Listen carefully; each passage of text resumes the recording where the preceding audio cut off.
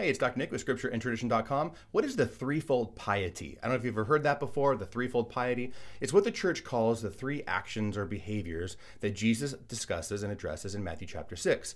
He opens up the chapter talking about piety. When you practice your piety before others, do it with right intentions. Don't do it like the hypocrites do in order to be praised by others.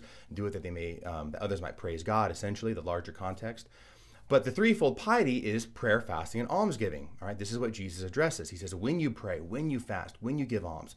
Note something. He doesn't say if you pray, but when you pray, if you fast, if you give alms. It is the expectation of every Christian to pray, fast, and give alms. It's the only way we're really going to grow in virtue and in holiness.